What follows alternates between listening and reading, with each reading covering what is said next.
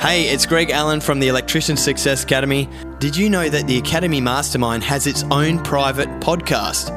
It makes it super easy for you to consume the video content with single sign-on linkage to the videos if you need to go and watch the video in our training platform. It has been one of the biggest changes that we've made in the Academy Mastermind and has helped propel electrical businesses forward from all over the world. Doesn't matter where you are, these principles are universal and can help you do better in business. If you want a free 30-minute business strategy session, head over to the link in the show notes and book in your free strategy session today with one of our success managers. We look forward to seeing you there. So with the clearing work, is there a specific technique that you follow for that? Yeah, so at the very base level is something that Dane Thomas has created, which is clear your shit, and there is a free training series that you can download online. So that would be something you can do in your own time at the moment at home. It's at clearyourshit.com. That's literally what it's called, or one word. Yeah. The way I do it is like I use the Spiral, which is also created by Dane Thomas. So I'm an advanced the Spiral practitioner. So I guide people through an 8-week process where we clear the charge around all these emotions, from shame and guilt and dogma all the way up to joy and pure bliss and enlightenment and purpose, so that no matter what comes up in the day, we don't feel so triggered and wrapped up in it. But I've combined it with my own work that I've created over the last 16 years. And so I pull in a lot of different modalities, my own modality that I've created, the footprint connection. And so I really bring it back to the body, so past lifetimes, and we recreate a lot. And we also clear any interferences and entities and all sorts of stuff as well. So that might sound very woo-woo and out there for some people, but it's very tangible when we do it. Work with lots of business people, and it's amazing to see the results. And it really just clears all the stuff, because we're all humans, we all have emotions and sensations. And a lot of people have been told that what they're feeling, they should get over. Yeah. Or, don't worry. Just get over Stop it. thinking about it. Yeah. Right. And just think a bit more positive. Or why would you do that? Like, that's all stuff that we can easily say to someone else. But if it comes to ourselves, it's hard, right? We all probably know that. And so this is the part where the clearing comes in, and it is so important, because we cannot expect ourselves to solve the issues just from the conscious mind and ignoring that whole bottom of the iceberg, because it is really relevant. Because when it comes to situations where we put our mindset into it, and a lot of you guys might do a lot of mindset work, which is great. It's really, really, really important, and we cannot go without it.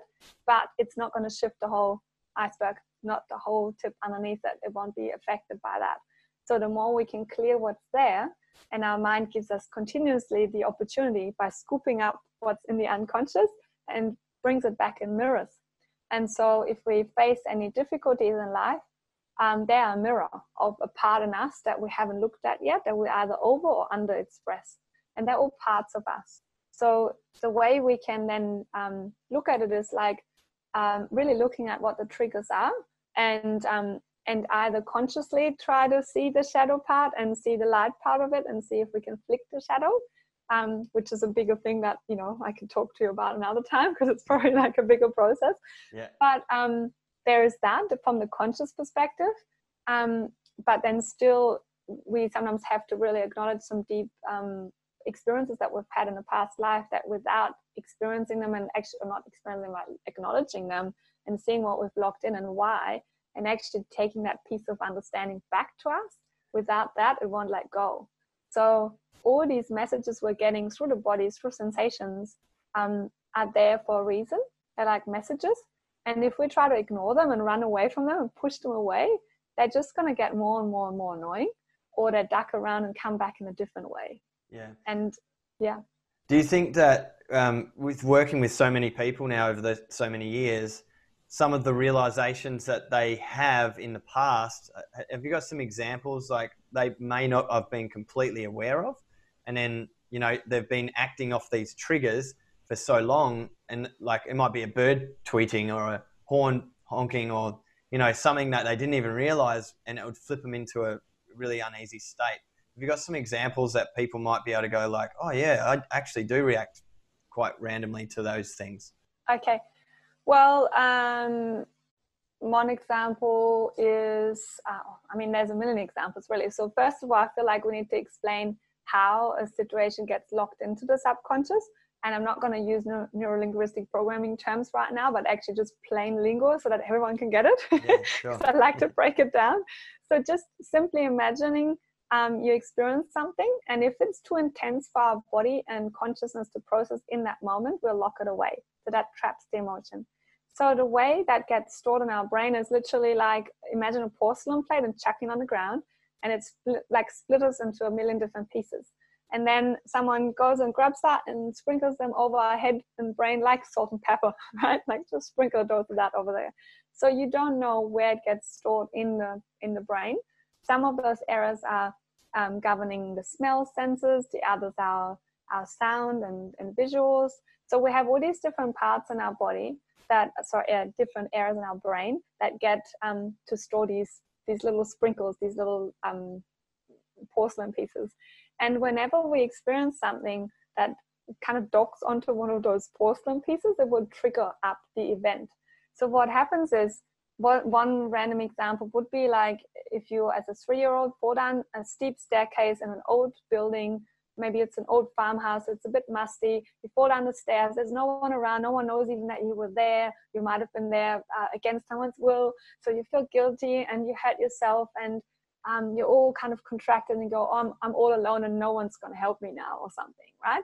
So if you just say, like, let's say we've experienced that, then we might completely forget about this, right? We might be 30, 40, 50 or 60 years of age now, and looking back, we can't remember how we felt when we were 3. We won't even remember it. But we might hate going into old farmhouse buildings that smell a bit musty, and then get a bit grumpy and, don't even know why. But then if we see a staircase and that musty smell in an old building, we might all of a sudden have a trigger up and we feel like a 3-year-old and we have a tantrum like a 3-year-old. And then afterwards go, what on earth happened to me right now? Or just then, I don't even know. Yeah. I felt like I was acting like a 3-year-old, yeah? And we don't know why. And the reason is because that memory got triggered up and we feel literally exactly like in the moment when it happened. And so this happens to a lot of people all the time. We all have that happening, but not necessarily with this example. It can mean that you get triggered about people blowing the horn at you. You might feel a bit of a rush of like adrenaline pumping up and you don't even think about it really, Yeah.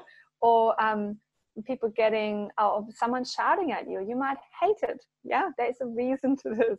Or you might hate it when you get angry yourself and you try to just be all happy and cheery all the time. Or you might hate it when you feel really, like, I don't know, like when someone gets really judgmental around you, you might think, oh, that's so rude. I'm not judgmental. Never, right? So all these things can be stuff that's hiding in the subconscious, all these reactions and patterns. And a lot of them are hiding, meaning we can't see it ourselves. Yeah.